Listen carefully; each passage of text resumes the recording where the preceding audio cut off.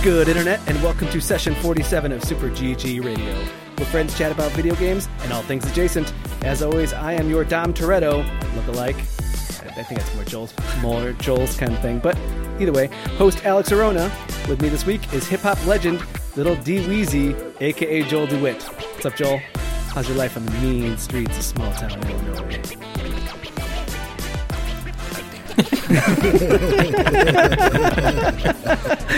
That needs to be left in.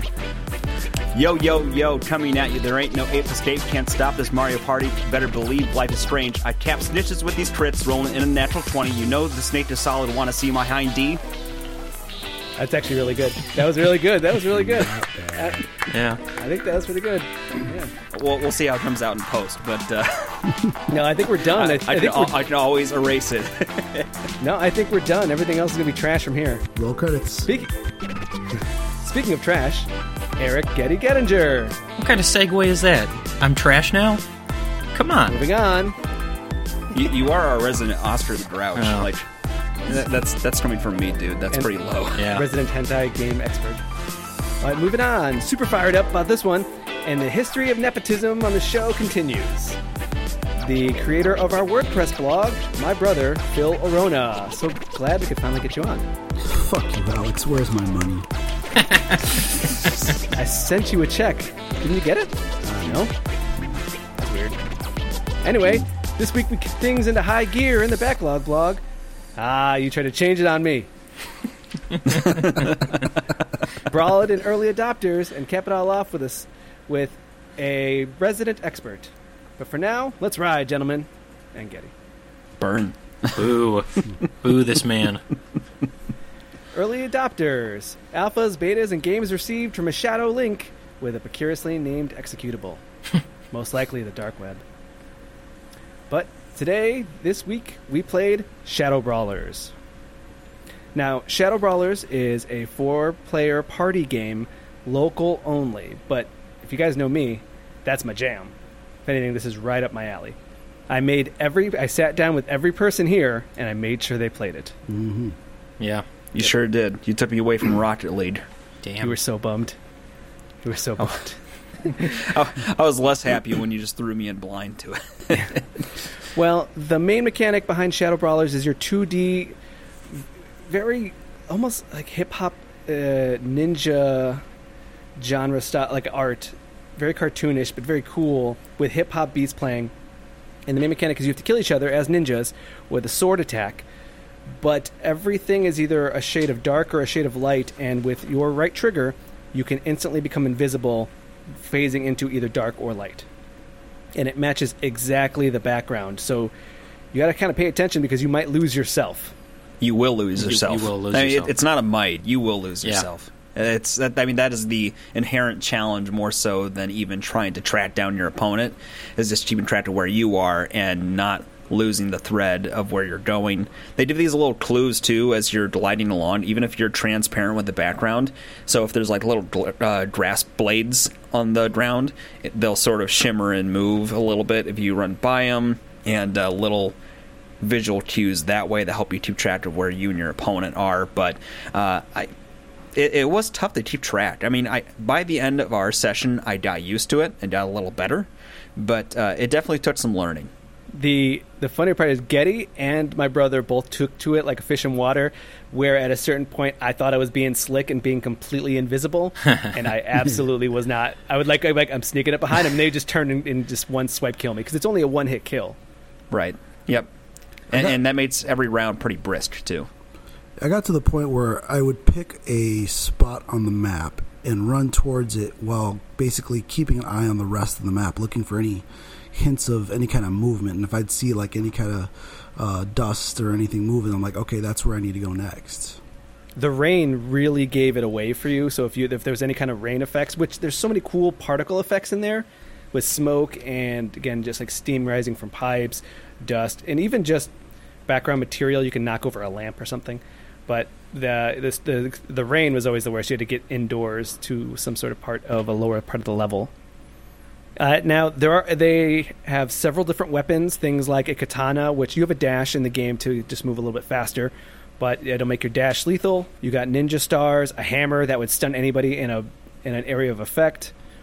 There was just a lot of neat things about this game as a party game. Just like bring it out, you're having some drinks with friends. I think I had my buddy Alec over and Beth took to it. The funnier story that I like to tell was that Beth just kind of went nuts, and she didn't even care about trying to be invisible. She just took a bow and arrow and just started firing wildly into the air. Actually, what I really liked about the weapons, it didn't seem like it broke the game. They all complement the core gameplay really well and don't make things so frantic that it's like impossible to keep track, on top of just trying to keep track of your character. Because some of these versus multiplayer games, like it'll be a core conceit for how you do combat, and then they'll tie in a weapon or a volley of weapons that just turn things into insanity. I'm thinking like Stick Fighter, Stick Fight. Yeah. Like that, I mean, and that's the core crux of that gameplay is shooting the weapons. But some of them are just wild and they're meant to cause complete chaos. And I didn't experience that playing with you, Alex, and I felt like that was actually a pretty good thing given the kind of game this is. I think that when Alex and I were playing, we did unlock like 2 more game modes and 2 more weapons that were usable, which is really kind of a fun mechanic for the game, having to collect the characters in the middle of the stage. How many levels did we get? We got a handful of those too, didn't we? Yeah, I think we got 2 or 3. Now I think we're up to 5. They just give the game a little bit more of a twist and aesthetic and a challenge to it. For instance, there's one that's rooftops and it's just the moonlight and you just stay out of the moonlight. But then there is one that's a cyberpunk world where you're on rooftops, but now a floating hover car will fly by like a police car and it'll start scanning the area with its headlights, and you can hide in the headlights or be hiding in the dark and they'll just out you. So they do definitely have a lot of variation to how it works and how the game plays. And I think that there's kind of a lot to discover, especially these characters. The characters are so full of style. I have a T-Rex that plays a keytar, but I also had a cool ninja raccoon, and we were just different artwork that was drawn in, and it looks really beautiful and fluid. It definitely has a very distinct style, and the character designs are well thought out. They're all very distinct, different kind of characters, although I think they all play the same, right? Yes. And the fact that they are this distinctly drawn character, but they're all silhouetted out, makes an interesting like contrast to the backgrounds too. Because like when we were playing, I know the whole aim was to try to blend in with the background, but I also found myself choosing on purpose to stick out on the wrong color of the background just to get a sense of my direction where I was, and it always provided a nice contrast between your character and the background, and that distinct cutout look. It's very stark in its color palette, and that kind of design is something I really, really appreciate, especially for indie games. Like a distinct art style always goes a long way for me. Especially when, again, there's only 2 primary colors. Not primary colors, as in, but I'm saying is that there's only 2 colors per stage, really. There's variations on it, so it's like, again, some steam and stuff like that, but there's 2 main colors, and you have to shift between them, so you got to pick one or the other. And you can shift on the fly. Also, they have a parry system, which is a lot of fun. It knocks the person back a little bit, gives them a stun. And it's got 4 modes. Things like King of the Hill, where you have to kill everybody, and if you don't, they'll resurrect people. Or one where they will put a lantern in, and anybody who's playing, if it's 4 people, 3 people have to guard the lantern while one person can turn invisible and try to break the lantern. There's all these different modes that they kind of added and made the game a little bit varied, but also give a lot of depth. And again, when I'm playing at a party and I got my friends over, we get tired of deathmatch, let's play the Thief game and let's play this other variation of the game, and it's still, we all know how to play the game. It just makes it something that else we could turn to. It gives it a longevity. I would agree with that. I'd be more excited if I gotten to play with a full group of 4 people. It was just Alex and I going head to head, and let's be honest, I think I walked away with 3 wins and 1 loss. Shut up. So throwing a couple more people into the mix, I feel like it would be even better. I did have a lot of fun. I was not one for any of the defensive parrying, but I was always trying to go after Alex in the worst way. Yeah. Trying to read the shadows for him. Well, I think this game is definitely built for four-player madness, and that's part of why it's kind of a bummer that they don't have online matchmaking, or even like just a way for you to create a lobby for your friends online to join you. Maybe Steam's remote play together stuff will evolve to a point where it won't be necessary for it to be in the game itself, but that is a little bit detail I would love to see, just so like we'd have the opportunity for 3 or 4 of us to matchmake one night and just try to explore that mayhem. Although I will say a lot of these games, like when we come over to hang out with you guys, they are better served in the same room together, people on the couch, sort of like all the chaos happening in the room as well as on screen. So I understand that some of that gets lost in translation when you're playing online. Yeah, how am I going to smack your controller out of your hand if you're halfway across the state? No, I think that the next time Gang Beasts comes up, or Ultimate Chicken Horse, I think the next thing it's going to be, okay, let's throw on Shadow Brawlers. I'm in. Awesome. Yep. So the next game that we played this week was Grid Mobile. Phil, you brought this up to me that it just came out on Android, but apparently was on iOS. Yeah, it's been on iOS since 2017. I'm not sure why they waited so long to bring it out for Android, but it came out late November. So Grid is done by the company Codemasters. These are the same guys who do like the F1 games every year since like 2010. And they're also responsible for like the Dirt series, and really just heavy into doing the racing games, the type of racing games that kind of skirt the line between simulation and almost arcade.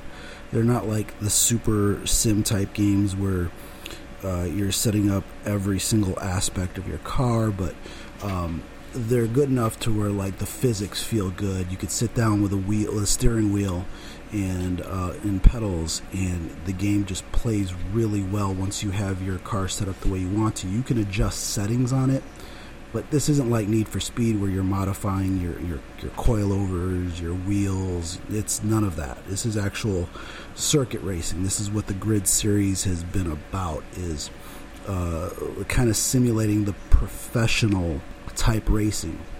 So okay, now how does it handle on mobile? You came up to me and you said that the price tag is kind of steep on this, isn't it? It was $10. So I mean, in the grand scheme of things, it's actually not that bad. But for a mobile game, yeah, $10 is like, ooh, well, I want to pay $10 for a game on my phone. Yeah. But as far as playing it, it's pretty good because there are several schemes of touch controls where you can simulate a steering wheel where you're trying to thumb left and right, which that's just terrible. You can do a gas and brake buttons, or you can just have the game set up so that it's always on the gas and you're just steering left and right, which I found to be the most palatable when you're playing mobile. But doing this, there is a drift mode event in which what seems like every single one of those controller schemes that it gives you are absolutely worthless. And I actually paired my PlayStation 4 controller to my phone to try to play with the controller. And I don't know if my controller was a little, wonky, because it kept trying to steer left, like it wasn't on center. So that didn't make it any better, really. It's kind of disheartening to pay so much for it and then to be handicapped by just poor controls.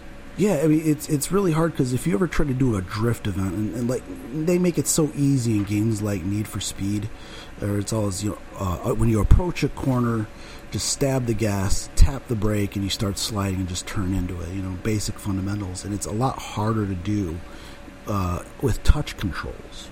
Mm-hmm. So I'm actually not terribly familiar with Grid. Is Grid lean more towards simulation or arcade racing?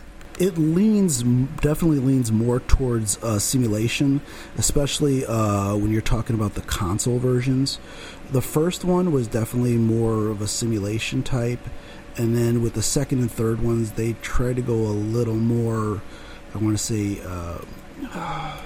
like widespread friendly, where they gave you like a story arc, and you're trying to race for views and likes and stuff. And then part 3, they kind of reeled it back in a little bit, and then Grid 4, or Grid Autosport for PlayStation 4, which I also have.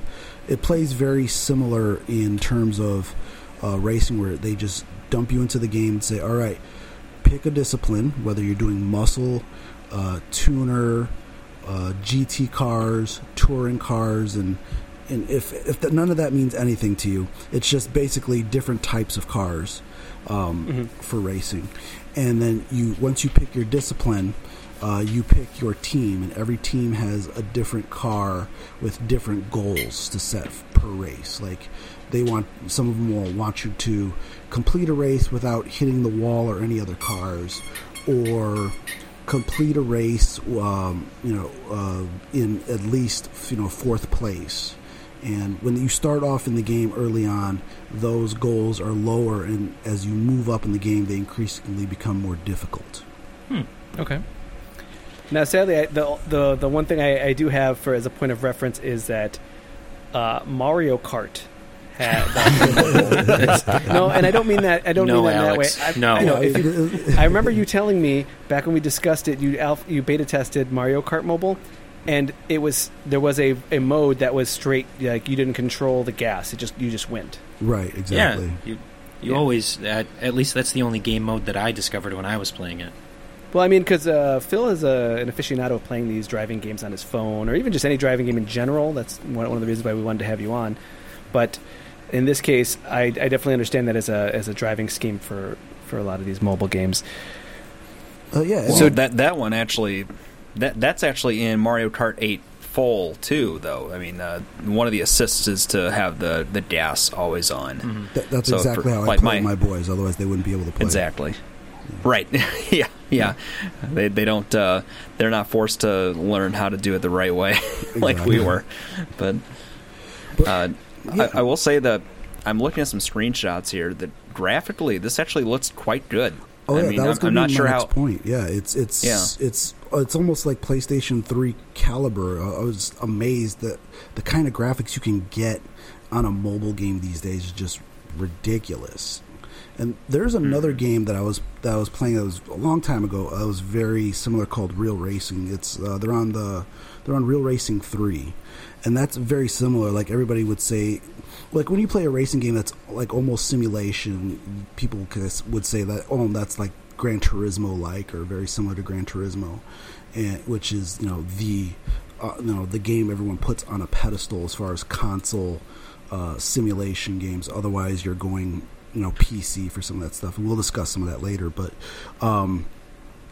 Real Racing 3 was that game until Grid came out. The only thing that I'd say is just avoid the drift events. Which is sadly what I'd want out of a game. Like, I want to drift. I want a Tokyo Drift. Why has it got to be Tokyo Drift, though? It's the worst movie out of the series. It is not. It is the best movie out of the series. We will not get into this.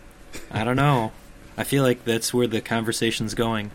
I thought this was going pretty well, but now I'm going to speed us up, because where we're going, you don't need roads. Into the news. There you go. After the break.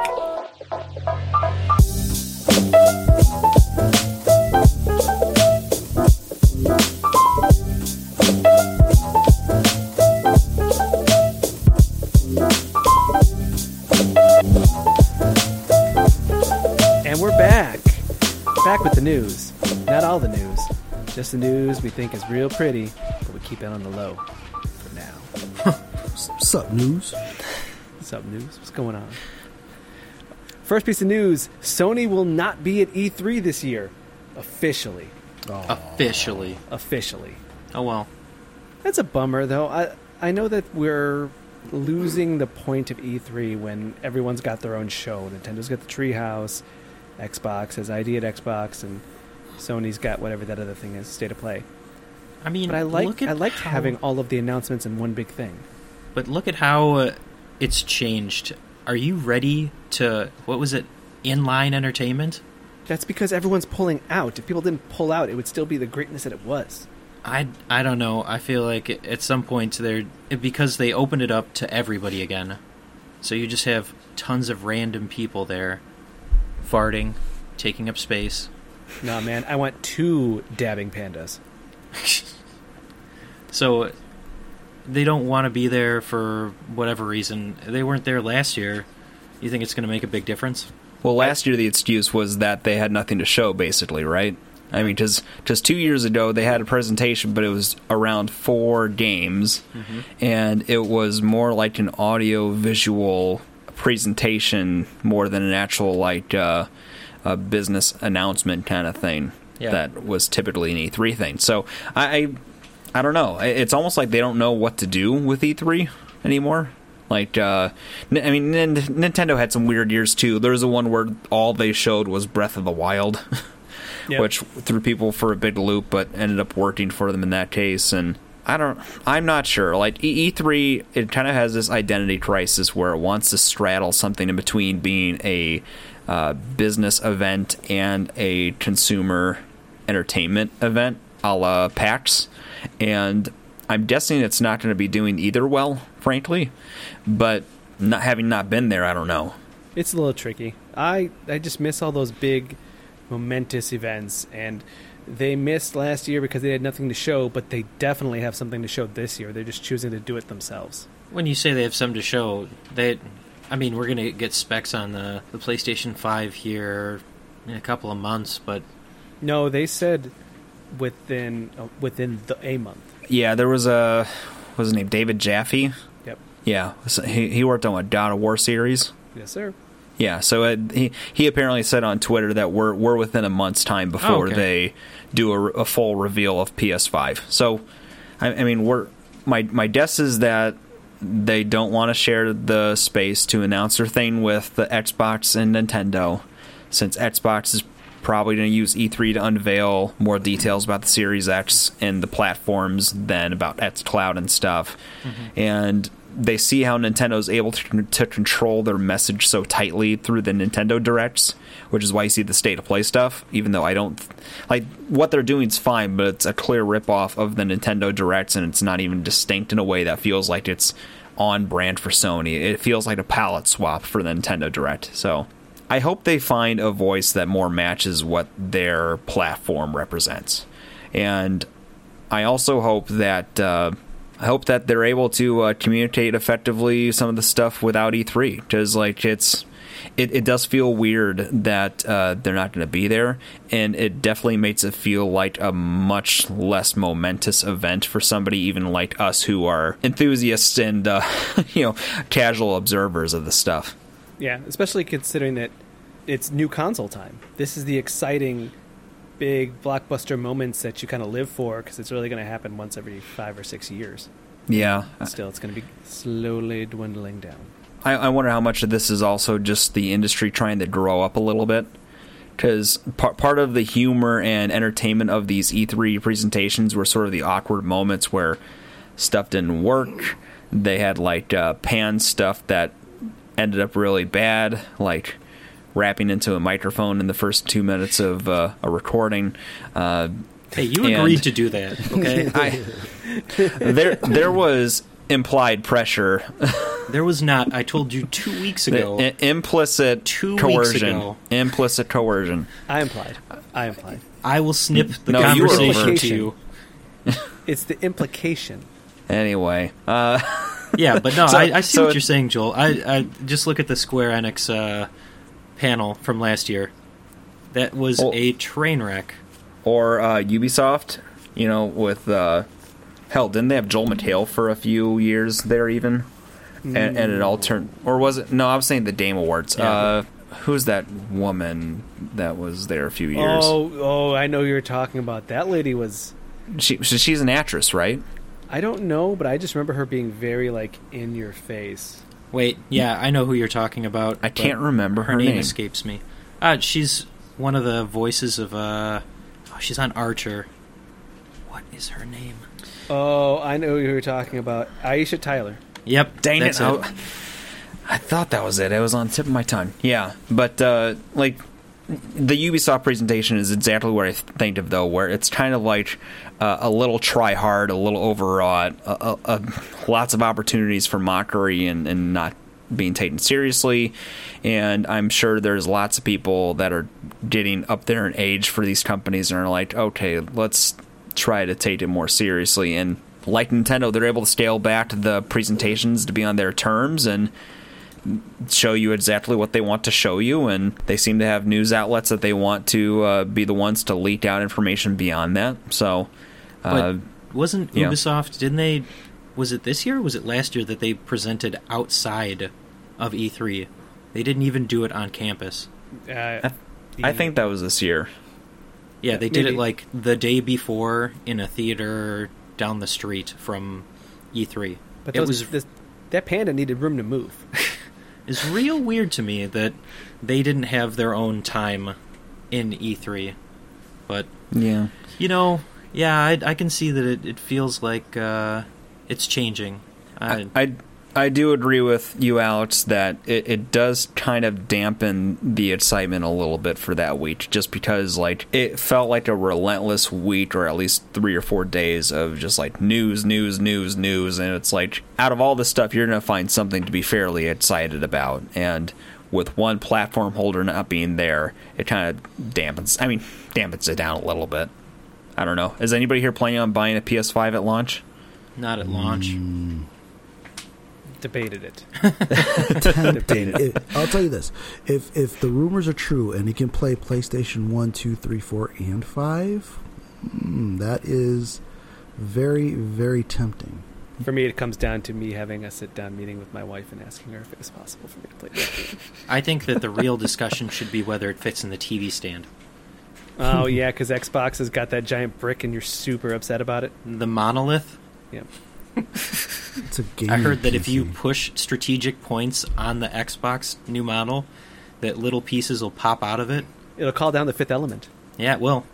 No, it's going to assimilate all your other consoles and be your one home device.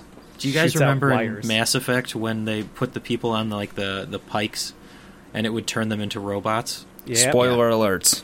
That's the first he has not played any 6 minutes of that game. It's the first 6 minutes of that game. No, I was going to say it turns a bunch of people into undead zombies a la Dead Space. Spoiler alert for that. Spoilers. That's actually... Wait, you still haven't played Dead Space? He is not. Moving on. New Smash Brothers characters. Byleth from Fire Emblem 3 Houses. Yeah. Joel hit me with the hot take on that one. The mountains of salt on the internet. Hey, you got to learn to recycle. Was it Fire Emblem character number 6? I thought I read it was number 7, actually. Between. Do you think that you'll be able to switch the combat modes for the character so that you can do all 3 of the house leaders?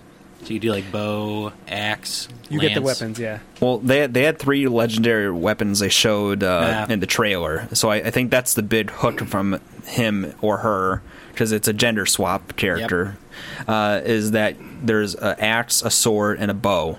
And it kind of looked like you could swap on the fly. I'm fine with the character. I mean, it's not surprising they chose another Fire Emblem character. Last time they did Fighter Pass on Wii U, they had a Fire Emblem character, and it doesn't surprise me that they're using it as a venue to cross-promote with their DLC that's coming out. But I wish they would have maybe been a bit more ambitious with it. I kind of feel like they could have done a whole Pokemon trainer thing where it was Byleth in the background, and then maybe you're swapping between the 3 primary students from the game, from the 3 houses. See, that could have been... To me, that could have been a neat way for them to make it a little more, at least visually distinct.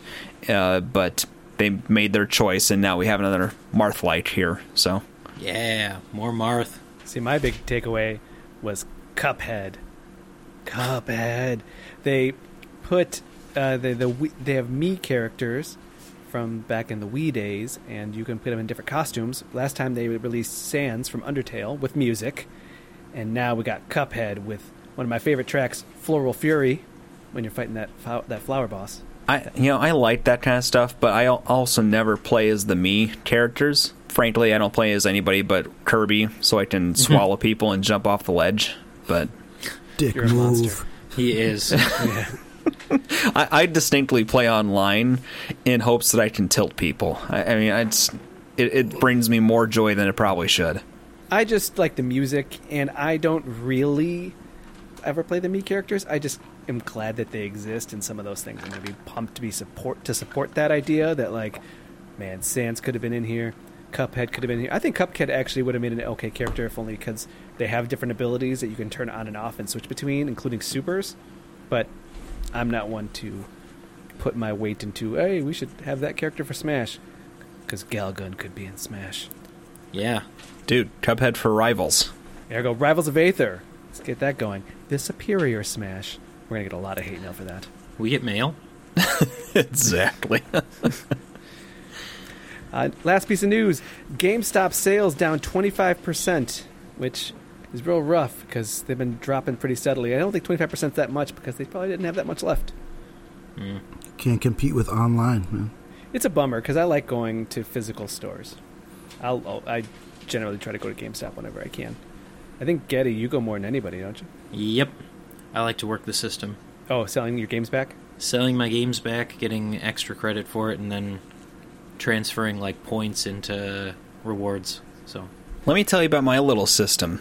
So I buy a game near full price, start it for a few hours, then jump off for something else. Hold on to it, think I'm going to get back around to it someday until it depreciates to about $5 or $10 in value, and then review my collection with shame and realize that I should not have done that. And now I'm sitting here with this game that I'm going to get nothing for, so I just keep it since it's not worth the effort. all right, specifically, which game did that happen to most recently? What was that Ben 10 game you mentioned earlier? Oh my god, no way. The game my son's playing right now. Yeah. In all fairness, we got that for like $5 at Disc Replay here, and funny story, the announcer in it is the same guy who does the Colonel from Metal Gear. So it was a fun surprise, just overhearing that while they were playing it. I love recognizing voice actors in the most random shit. Yeah, exactly. Well, especially when they have a very clear, distinct voice, and it's like, that doesn't sound right. I was going to say, there's a guy who had a YouTube channel who used to work at GameStop, and he'd post videos of, how they rip people off and how bad it is to work there, and the culture is absolutely crap. But one of the things he was talking about was how you could game the system a couple of ways. One was there are some games that are worth really not a whole lot, and after they've been on the shelves for a while, they'll just straight up dump them. Like, they'll toss them in the trash. And people were going dumpster diving and grabbing these cheap-ass games and selling them back to GameStop. Literally. Yeah. And they were taking them. I'd heard that. It's crazy. And then there was another thing, he had a story where this guy said he was gaming the system pretty well by buying the games that were like on sale at Best Buy, like when they had like some of their major sales, but the prices never adjusted at GameStop, so he'd go back to GameStop and trade it in for like a $5-6 profit. Yeah, I take notes. When do I have time to do that? I got all these games I got to play. That is true. No time for dumpster diving. No. the big thing I've always wondered is like what's going to take the place of GameStop, because I still think there's a place for brick and mortar stores, but GameStop is a prime example of being victim to some of the shift to digital purchases, but also like they expanded just as much as a Starbucks did, like where you would see a GameStop on one side of the block and then another GameStop down the street. Where I'm at, even before some places shuttered, there was like a GameStop in the mall, and then down the road, like half a mile away, was another GameStop in a chain store area. You know, so it seemed like they had too rapid expansion coupled with some of the retail problems that kind of bit them both ways, and it is too bad. I also was disappointed. They had a while ago had been testing out a pilot of allowing you to pay a monthly fee and then letting you swap used games with them. Yeah, I remember that. And that would have been a really cool thing in a way for them to pivot beyond just the actual purchasing and buying of games, or purchasing and selling of games, I should say. But I don't think, I think if I recall right, the problem was like their system was so dated that it couldn't handle the amount of transactions taking place from it or something. No. Which is a weird thing to be the limiting factor. But I guess if you're in a bind, then you don't have the money to invest in new software. They got a POS. No, I absolutely agree. I absolutely agree. I mean, there's something to be said for a brick and mortar store, because now what do you do to replace Toys R Us now that they're out of business? Although they are coming back, thank God. But like Target, it's the closest thing we got, really. You know what I mean? Yep. And just to browse. Oh, I didn't see this. I want to take it. I take it off the shelf.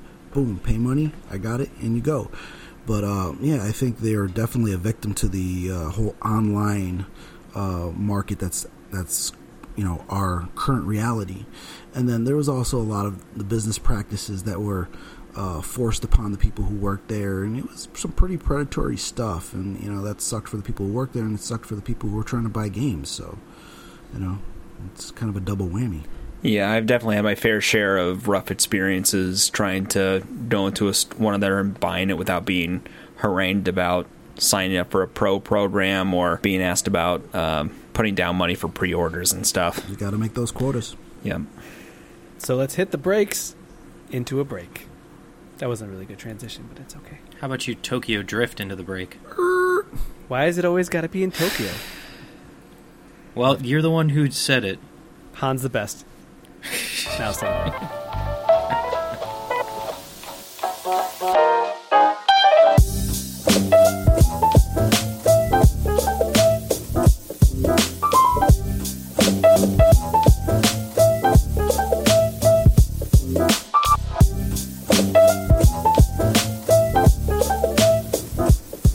And we're back with the Backlog Blog, where we play games that we had to find our TV's AV input in order to play. Snap.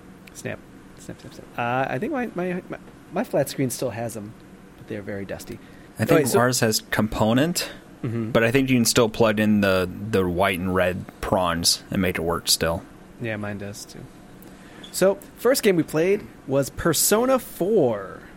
Specifically Persona 4 Golden. Joel, you were playing on the Vita. Well, started to play. You're still early on. I'm pretty early here. They've set up the early premise of what you're going to be kind of doing in it. I am far enough along to get the general sense of the characters' personalities, but still not remember their names, other than Teddy, who is insufferable. Wait, what's wrong with Teddy? Which problem, Joel? What's not wrong with Teddy? What's your beef? He's a big roly-poly doofus that is just like a Debbie Downer from the moment you meet him. Oh, he gets better. And then, I hope so. Maybe. So this is a case where it probably in some ways is a mistake for me to have started with Persona 5 and working backward, because Persona 5 has such a stark, distinct style, both visually and with their music. It has a theme to it that just fits everything so well, and everything is just so sharp looking too. And going back to this, as we talked before we started recording, this was a PS2 game at first. Yep. And it's nice that it made its way to PS4, but it still definitely looks like a PS2 game there. Oh yeah. So it still has the blurry models. The backgrounds are kind of drab and not terribly interesting, and so it's still struggling and dealing with some of those issues. But I guess the problem with Teddy that I have, if anything, is that he is analogous to Morgana. In this, as far as I can gather, he's the sort of personalized animal creature character. And I guess the best way I can try to describe it is that Teddy starts off with such a scaredy cat mentality that kind of turned me off from it, because Morgana conversely starts off really headstrong and stubborn and confident. that made Morgana really endearing to me when I was playing that at start. And and I found the confrontational nature between Morgana and Skoll really funny from the outset too. So like the sort of wimpy, whiny character just doesn't stick with me too well at the start. But beyond that, the rest of the ensemble cast is actually pretty great. I find most of them to be believable characters as teenagers that go into a school. The personalities are pretty well measured. They've got their own distinct personalities while not being like caricatures of a archetype. And so far I haven't had too many battles, but it seems pretty much in line with what I would have expected from a Persona game after playing 5. It's just, again, it is definitely not as distinctly stylish as 5 was. The series itself has been progressively becoming more and more over-stylized as far as graphics and music. And it definitely didn't really start till Persona 3. Because in Persona 2, you started getting more like believable characters and better like character art. And you really started getting more of a feel of the characters in Part 2, but only a couple. And then in Part 3, it definitely started, taking major strides in terms of style and gameplay. I think it was 1 and 2 had pretty good music as far as like jazz and lyrics happening while you're playing. Yep. And it was very memorable. But the gameplay and the artwork, the format of the game, because it was almost like top down. It was still turn based, but it was like the view was more top down almost. And it looked like a grid, but it wasn't. There was a lot still trying to get figured out. So by 3, the bright colors started coming in, and some of the music started getting really jazzy, and the characters started getting a little bit better. And then by 4, you're definitely getting a lot more in-your-face artwork. You're getting cool cutscenes and theme songs, and these characters have really big voices and are just very meaningful. And so, by 5. Now they're just like hitting you in the face with style to the point that like Scramble. I keep sending Joel in your face, yeah. And I can say, I keep sending Joel videos of Scramble and Royal, and it's out of control. Yeah, I mean, I can say can't wait for that. I own every Persona game, 1 through, well, except for 5. I'm waiting for the new one for 5. But I borrowed 5 from you, Alex. But I mean, I own 1 through 4, and Part 2 actually has 2 parts. They're 2 separate games. And then there's also the Shin Megami Tensei games. I own all the digital Devil Saga games. The Devil Summoner, I have Part 1 and 2. So there's a lot of spin-off from the Shin Megami Tensei, and Persona is just one branch of that. Yeah, Shin Megami Tensei is the original series that this branched off of, right? Yep. Because I've done a little bit of homework on this, and I thought that series is a Nintendo-specific series, if I recall right, or at least at the very least 4 was, and there's been a lot of spin-offs on 3DS as well. I'm sorry, Shin Megami Tensei 3 was a PlayStation 2, I want to say. I have it somewhere. But yeah, it was PlayStation 2 specific. But yeah, the original Shin Megami Tensei, I think it was a PC game, but it was also released on Famicom. It was never released in the United States. And then Super Famicom again, and all of its sequels going forward. Yeah, were mostly Nintendo. Yeah, so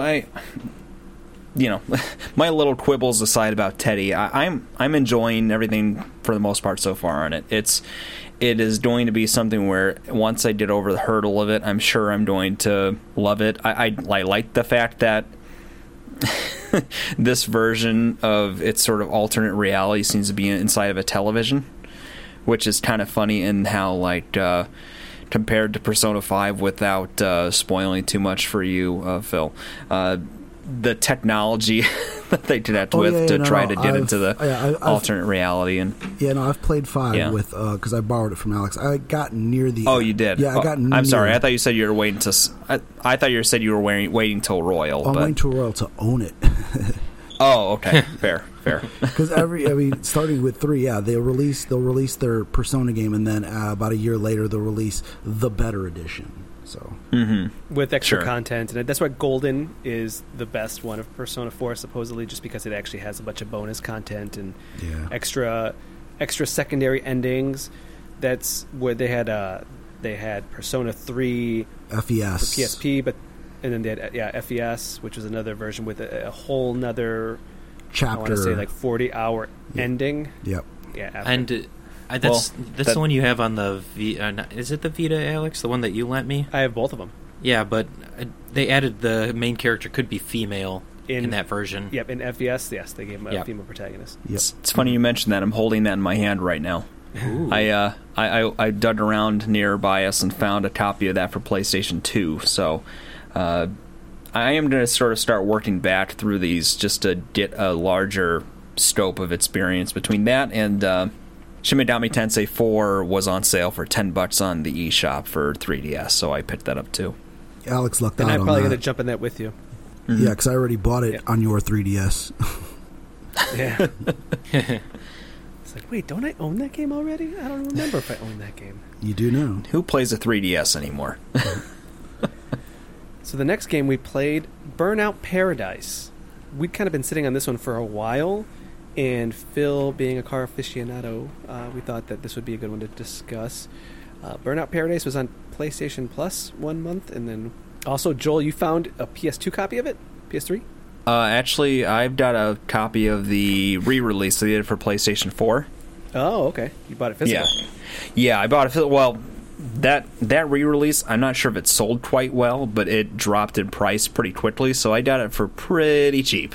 Nice. Now, Burnout Paradise is a very arcade racer, where you are on the streets. It kind of drops you into... It's called Burnout Paradise because you're just on an island, essentially, and you just... Every intersection of this island has some sort of challenge you can do, and it's kind of up to you to do what you want. You can upgrade your license by completing challenges. You can find rare cars on the road and destroy them, like drive them off the road, and then you get their car. You can upgrade your cars with car-specific challenges. You could just drive into billboards. Yep, that's one of them. They just drive into billboards or find shortcuts behind construction signs. And I'm new to this series. I'm very new to it. I'd never played anyone before. It's my first one, and I can see the appeal of this series being this super fun arcadey. Back in the day, was it called the one that you could play in arcades? Oh my god, I'm blanking. Cruis'n USA. Cruis'n USA. I also remember Outrun. Ridge Racer. All these different games. So I get the fun thing about it. It was like, oh, I remember this is for PS3, and I could see this being fun back then. But man, I just kind of wish we had some of the nice things that we have today. And like all the stuff that you're talking about now, because this was a Criterion game series.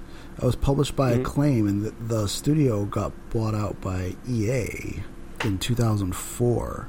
And a lot of the stuff you're talking about, smashing through billboards or driving cars off the roads and, basically taking them down to get their cars, all that stuff that is stuff that eventually made it into the Need for Speed series in one form or another. See, now that's what I was hoping for, is that some of the things I would like to see would be fast travel or mapping your route out where it'll show on the road. And those things I see in games nowadays, so I can imagine if they were to make another Burnout game, you can easily add a couple of quality of life improvements and see all of a sudden now you got me as a big fan. You know what I mean? Well, the problem is because if they did that, it would just be another Need for Speed game, and you can't have that. Yeah, I guess you don't want to eat your own lunch and make your own. I mean, I remember playing one of the original Burnout games where it was like a linear...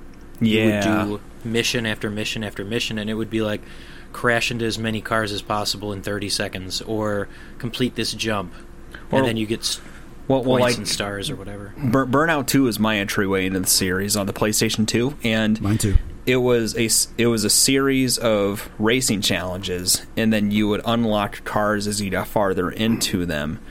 And I think it was based off of the ratings you got in the races. It's been a while since I played it, but like the mode you're talking about, Geddy, was a specific mode where it was like you got points for how bad of a pileup you got, and it would be the set track of you would go down this road and you'd hit an intersection, or you hit an area where there was just like gridlock traffic, and it was your goal to ramrod and create as big of a mess as possible. And it's like, it was one of the more fun things you could do with the thing, especially if you were just like me and, high school, hanging out with some friends with like a pizza on a Friday night and just trying to pass the controller back and forth to make a mess. Yeah. That is one thing that I like this game overall, but I do kind of wish they had some of those things as optional modes somewhere in it. And I also am of a mind that in some ways the linearity of the tracks benefits it a little bit better than the open nature of this game. Like, Burnout Paradise became a thing back when being a big open world was a big selling feature for every game out at the time. Because I think it was originally like PS3, Xbox 360, and all of those things sort of show in the way it plays out. Like the very open world, Alex, like you and I talked about, the fact that you had to drive to the different markers to initiate an event, and then there not being fast travel is sort of a relic of that time. I'm not sure if I agree with you about like there being a line showing you the most efficient path, though. Mm-hmm. Because one of the things that it seems intentional in this is how it gives you the start and end point, but it doesn't. I mean, the only clue it gives you about how to go is that as you're approaching an intersection where they're trying to tell you where to turn, it'll sort of like flash the sign of the street name on the top as if it were like your blinker, as if you had hit your turn signal and we're just trying to get ready to turn. Oh, okay.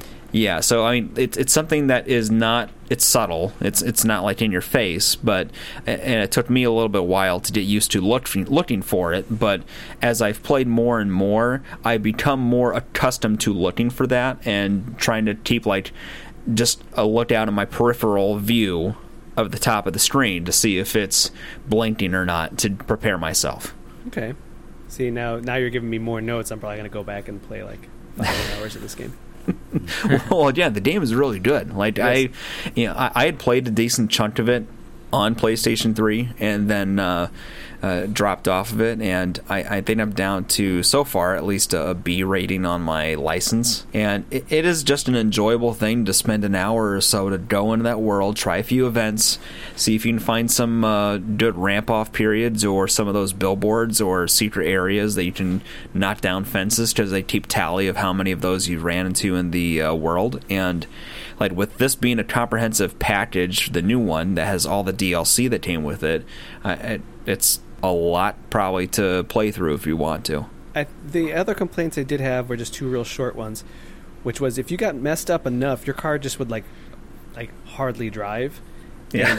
And I get that as a mechanic, but man, I am stuck driving halfway around the map to try to get to the Fix-It station, and I am going 5 miles an hour, and I am not pumped. And then the other one was that it does, I think this is part of like when Assassin's Creed was doing that, where it would just show you the map and you would just have like infinite amounts of stuff to do, and at a certain point you got fatigued over that. That's still like in my brain, because I did one of those construction challenges where I broke down a barrier, and then it says, great, you got 2 out of 144. It's like, well, God, that's just so much. If I had one real grievance outside of what's been mentioned, it's that there are city parts of the map, and then there are like rural parts where you're on a highway or something. Yeah. Those rural parts, getting from place to place or getting out of the rural area, can very literally take like 5 minutes of driving just to get back to civilization. Yeah. So it's just like some of the racing events end there, and especially if you like lost, it could be really demoralizing to get all the way there and get like second or third place and then have to be stuck trying to drive your way back. And if there was something I would want to add more so than even fast travel, it would be like a try event again after it's over, just like a quick restart. Yeah, and it's funny you say that, because that's the exact same beef I have with games like The Crew, because they basically give you a scale model of the United States. Oh, jeez. Yeah. So if you're stuck out in the boonies, it's a long drive back to civilization. Well, for now, Joel's a good time to start working on your Teddy cosplay. Unless you're worried you will burn out before Anime Central. Getty A+ on these puns. That was terrible. Yeah, thank you. Let's take a break, and then on to our bonus segment, Resident Expert. Be right back.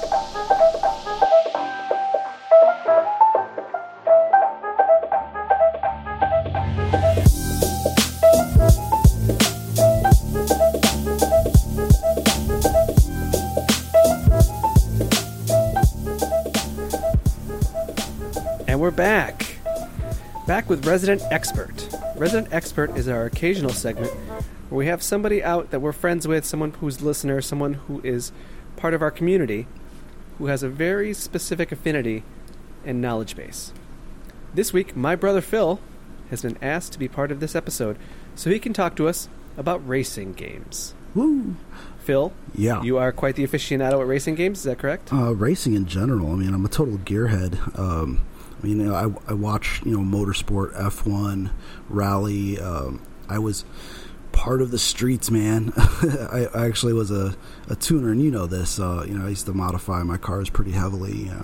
I had a Mark V GTI that was like just decked out and like just crazy loud and really damn quick. And I don't really modify my cars much anymore, but that's where I get most of my enjoyment now, doing it in video games. It's a hell of a lot less expensive, and and it's doesn't endanger my transport to work. Let's put it that way.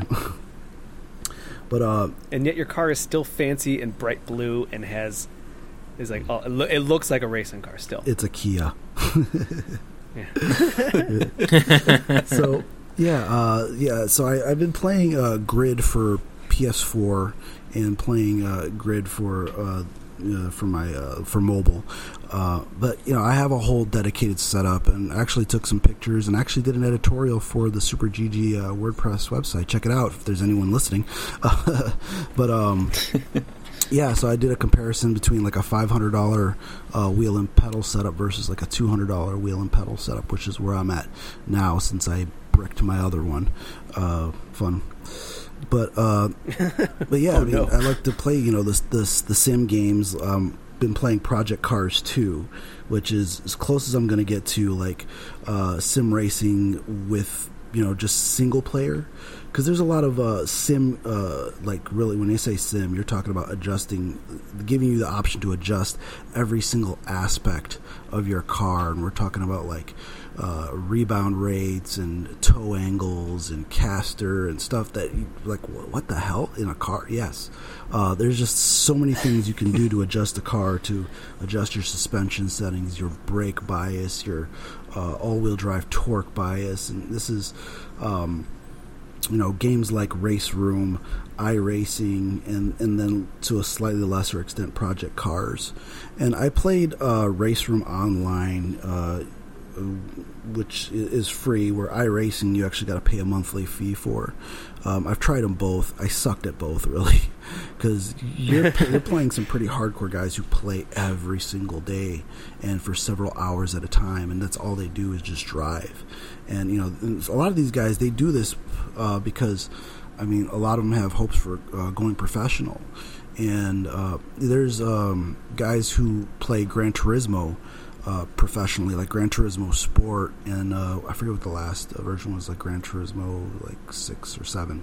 Gran Turismo had partnered with Nissan's Racing Academy, and they actually had a reality show where they would put guys who used to play who would play Gran Turismo, and they would set lap times, put them in competition, and they would eliminate a bunch of people, and then those who did really good, they'd put them in an actual race car and put them on the track. Wow. Yeah, and then they would compete on the track. Holy cow. And then the person who won that competition would actually join Nissan's racing team.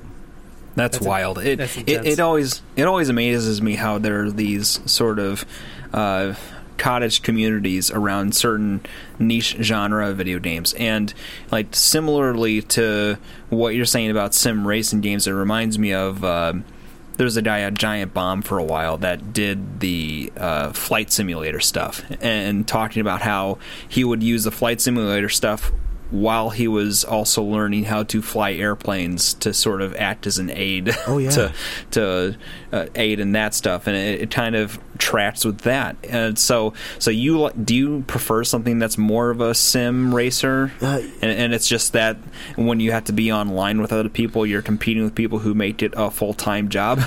Well, not really, because I get my ass kicked all the time, but yeah. But I mean doing the, like, I'll pop on Project Cars 2, so I don't have to necessarily join an online lobby. I can just pick a car, pick a track, pick the time of day, and run some laps. But even then, it's do I want to set up my car? What league do I want to run in? And there's the various other settings. It makes it a little bit harder to jump in and go. Or the more arcadey games are funner because I could just start a game, play a couple rounds, and then done, put it down, and that's it.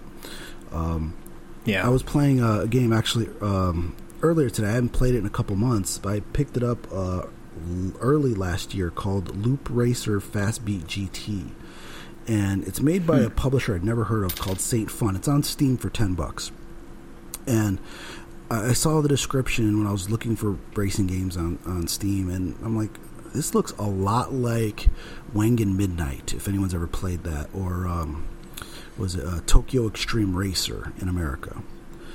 And it had a lot of elements of that, and like the Initial D arcade game, if you've ever played that, where it's like they put you in a car and you got to just beat a guy on a twisty set of road. And the company, I did some research on them, and oddly enough, Saint Fun is a company out of China, and they make arcade games, like our little arcade things. And it looked like they only had 2 arcade games, and one of them was based off of the Steam game, and the other one was some like motorcycle motocross, and the rest of them were like vending machine type claw things, which was weird. But this game was definitely up my alley because I loved the Tokyo Extreme Racing series and the Initial D series. So I could pick that up, do a quick race or two, put it down, and go.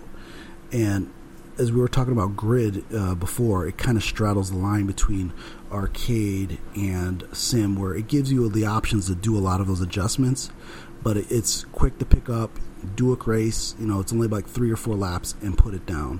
Where some of the sim racers, you can set it to do 2, 3, or 4 laps, but when you go online to actually do a race against people, they're doing 20, 30, 40 laps. Yeah, and that'll take a while. Yeah. And I frankly do not have the time for that. I got 2 kids who are constantly jumping on me. I was going to say you have to wait till the kids go to bed for that. And usually by that time, I'm ready for bed myself. Yeah, I hear ya. So you between race, you like sim and arcade. You like a little mix of in between. Oh yeah. So what are some of your favorite series? I mean, do you stick to the Gran Turismos? Do you like Need for Speed and where they've gone so far? I remember you guys were having a discussion of the games that you wish you could quit on one of your episodes, I think. Yeah. And Need for Speed is definitely one of those for me because they're fun. They can be quick and dirty games. They're so corny. They're so stupid sometimes. Oh, what was the one where you're seeing a monster drink in every other cutscene? That was the Need for Speed, the new Need for Speed reboot for PS4. I just beat the last one, Payback, and I'm actually kind of looking forward to Heat, but at the same time, I'm not. I really do enjoy the Dirt series. There's Dirt, and then there's Dirt Rally. So like Dirt is less sim and more about just kind of having fun in the rally setting, where the Dirt Rally series is more of the sim type, a little more difficult, for that purpose. But I definitely enjoy those, and I do like playing the F1 So they have games. a mix of both. Right, yeah. So they're both rally games, but there's one for people who are just kind of occasional, and then the rally series is for those guys who are a little more serious. So I'm really enjoying the Dirt series. I do love Project Cars because there's a lot of different types of racing you can do on those, and you can also do the World Rally Cross, the Rally Cross series, which is a fun series that I watch. They post the videos on YouTube, but it's like 4 cars on a track. It's dirt and asphalt, and they're just sliding through, snow, mud, crashing into each other. But it's just do 4 or 5 laps, and they're quick races, so they're fun to watch. Okay, and that's the kind of races that like people like Ken Block actually race in. Who's Ken Block? Oh, I'll show you. Yeah, who's that? This is why I'm glad. This is why I'm glad you're on, though. Just like my view of racing games are fairly limited anymore, and I used to be into the Burnout stuff and more of the arcade stuff, but my view of the more sim stuff has been limited to like, if you're not a follower of the stuff, really the Forza series is what you might see as like the forebearer of that genre, and I don't even know that much about that, so it's kind of neat to get a little bit wider view of the different options out there. And it sounds like the community's still there. It's just that it's split between several different franchises than before. Absolutely. Especially the sim stuff. When people get into like the simulation, they start. If you've seen the guys who do like the train simulators, and they have like the big console controller and like the 3 screens in front of them doing the, controlling the trains going through the stations and all that. And they do the same thing with the race car simulators. And actually, a lot of the F1 guys train on these simulators. It's just ridiculously massive rigs. They're just tens of thousands of dollars, but the seat moves, and like when you go over bumps, everything just kind of moves and shakes, and they have these F1 style wheels that have like 50 buttons on them, and they got these 3 50-inch screens, 1 in front, 2 on the sides, and it's just ridiculous. And people set these things up at home, and it's pretty crazy. Well, I mean, again, you have 2 kids, and there are literally 2 racing seats in your upstairs room.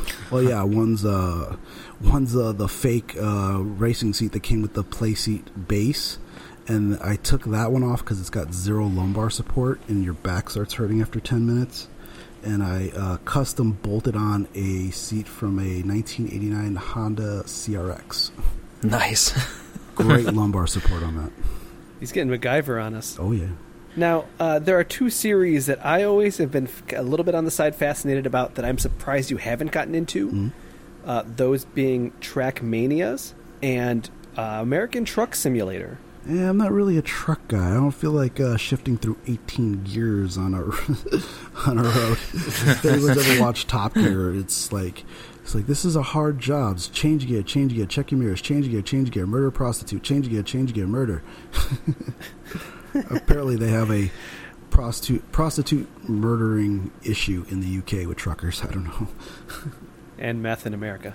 But it's just trying to sneak that in there. Yeah, I think the lingo is lounge lizard or lot lizard. I forget, something like that. Yeah, it's lot lizard. Yeah. And the other one was Trackmania. I always thought that was interesting because it's custom made tracks, and you're just on a server, and you're just going for, like, say, a 5-minute timer to try to see what your best time you can get on that crazy track, and they're going upside down and sideways. And yeah, you showed me that, and it actually looks very interesting, but again, that's kind of like point your car in a direction and hope you hit parts of the track and make it to the end. It's a little bit out of my scope. It definitely looks like a lot of fun, but yeah. At least then you could try to I got to get a better lap. I can shave off 3 seconds off of that. I do that with my games now. I mean, I'll pick a car and drive on the Nürburgring, and it's a 12.5-mile track, ring road in Germany, and that's basically how like all these sport car companies do their testing. Like, oh, we got a 8-minute time on the ring, and oh, we got a 7:50 on the ring. It's kind of like the corporate dick measuring contest. They compare Nürburgring times. So it's fun to do that. That kind of racing. But yeah, Trackmania definitely looks interesting. I'd considered grabbing it, but I just hadn't had time. I forgot about it, actually. Yeah. But yeah, so I was going to say Grid. The guys who did that are actually doing the up-and-coming Fast and the Furious game Crossroads, which is interesting. Now, go ahead. We wanted to bring this up to you, if only because We seemed kind of down on it, if only just from the initial look at it and the way that it is graphically. What would that game be to you, as somebody who's a car person, who's a fan of the Fast and the Furious? Because you've put me on that. So, what do you want out of that game, and do you think it's achievable for there to be a good Fast and the Furious game? Yeah, considering that all their previous games weren't all that great. If you've ever played any of the previous ones, they just left a lot to be desired. The fact that it's being done by Codemasters, which is a team that has consistently done some pretty good racing games, there's definitely a lot of potential. It looked like some of the graphics at this time were still a little janky. I'm pretty sure they're still working on that, I hope. As far as like the gameplay itself, I mean, Vin Diesel's done voice acting. Michelle Rodriguez, I think, has done some voice acting. I don't know about Tyrese. But nothing's keeping the dialogue from being cringy, but at least the voice acting should be halfway decent. But I would definitely like... Ludacris did a Forza Fast and the Furious DLC. He would give you missions. Luda! Nice. Luda? I missed out on that because I don't have an Xbox One. But definitely there's a lot of potential there. I'm hoping to see almost a Burnout Paradise type game where you're basically on the streets and you got objectives, and then you just start bursting through billboards and doing some ridiculous stuff like the last couple Fast and the Furious films, doing heists and dodging tanks and all that kind of crap. So that's what. So you would imagine more. You still imagine it going more of a racer, but then you throw in a couple of adventure action sequences, and that you think that'd be the right tone to go with. It would have to be. I mean, Fast and the Furious is based on, its original premise was based on street racing, and then just worked its way into becoming, a heist film. Just like, it had to. You can't do a movie based on street racing. They've proven that after Part 3. Yeah. Look, they just better have a mission where they steal VCRs. That's all I'm trying to say. Driving under semi trucks. That's the one Fast and Furious reference I have in my pocket right now. Nice. That's the first one. Yeah. Yes, exactly. The movies have definitely become more of the Italian Job type movies, and I think if they can pull some of that off in the game, it'll actually be pretty fun. All right. Now, just breaking down one last thing here that I had written down. For the wheels that you use, is there a time when you're just like, nah, I'm just going to go stick with PlayStation 4? When you say stick with PlayStation 4... Like the controller. Oh, stick with the controller. Yeah, there are times where we're like, do I want to, move the seat closer and hook up the seat and then readjust it because the boys have been playing on it, and, really want to dedicate myself to playing a couple of rounds or doing a couple laps in the seat. And again, it really comes down to what game do I feel like playing. If I'm playing Need for Speed, I'm definitely using a controller. If I feel like I want to run a couple laps of the Nürburgring in Project Cars, I'm using the wheel.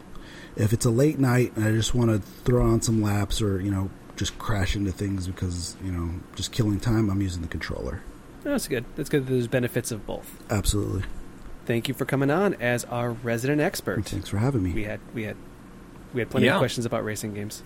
I'm still confused. But I think that's just going to have to be that way.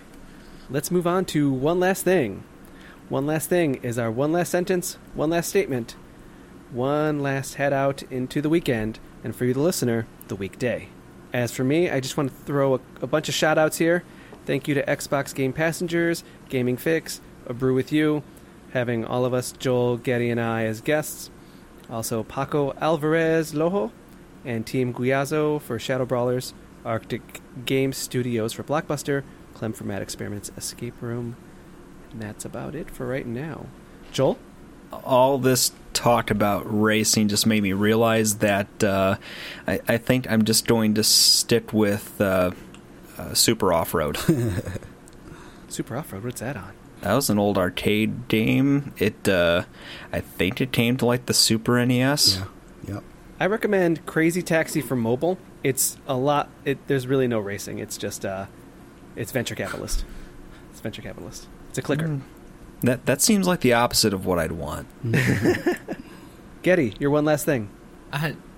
How does Alex always sneak like 5 extra things into his one last thing? Because I'm the host. Fine. My one last thing is that after I finish Control, I'm pretty sure I'm halfway through it, I'm just going to go on a Mega Man and Life is Strange bender. No spoilers till we talked about it. Yep, don't spoil Mega Man. Yes, don't spoil Mega Man. Did you pick up the bundles on the Switch?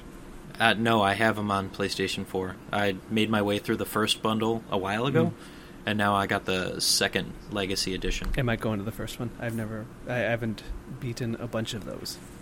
You won't. Phil? You're going to get angry. I'm going to get real angry. Phil, what's your one last thing? Just thankful for being on the show this week, and I'm going to be working on a Dragon Quest review that I'll be posting shortly on the Super GG Radio WordPress site. Anytime. Content.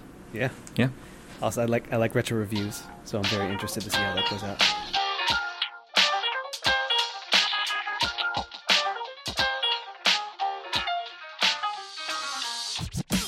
And that will be it for this week's Super GG Radio. Before we go, you can find us on Twitter at SuperGGRadio and twitch.tv/SuperGGRadio, where we played some Destiny 2 on Multiplayer Mondays. Yeah. Over the weekend, we did some Rocket League, we did some multiplayer Apex. Hell, me and Joel almost wanted to ditch the podcast to play just Apex. It was real close. It was more an obligation than a desire to this week. So, yep. Hopefully at this time, Metal Gear Heartwig will have recorded another episode. I think we lost him to Divinity. He's gone now. Yeah, he's probably going to get canceled. Divinity. What about Metal Gear? He stopped listening. It's fine. Metal Gear. If you'd like to reach us with questions or input, our email address is superggradio@gmail.com. Provide a review on iTunes or the stolen tank of your choice. Thanks for listening. GG, Phil. GG. Good game, Joel. Wait, who stole a tank? GG, Getty. GG. You're not going to answer the question? Good game. Good night, everybody. God.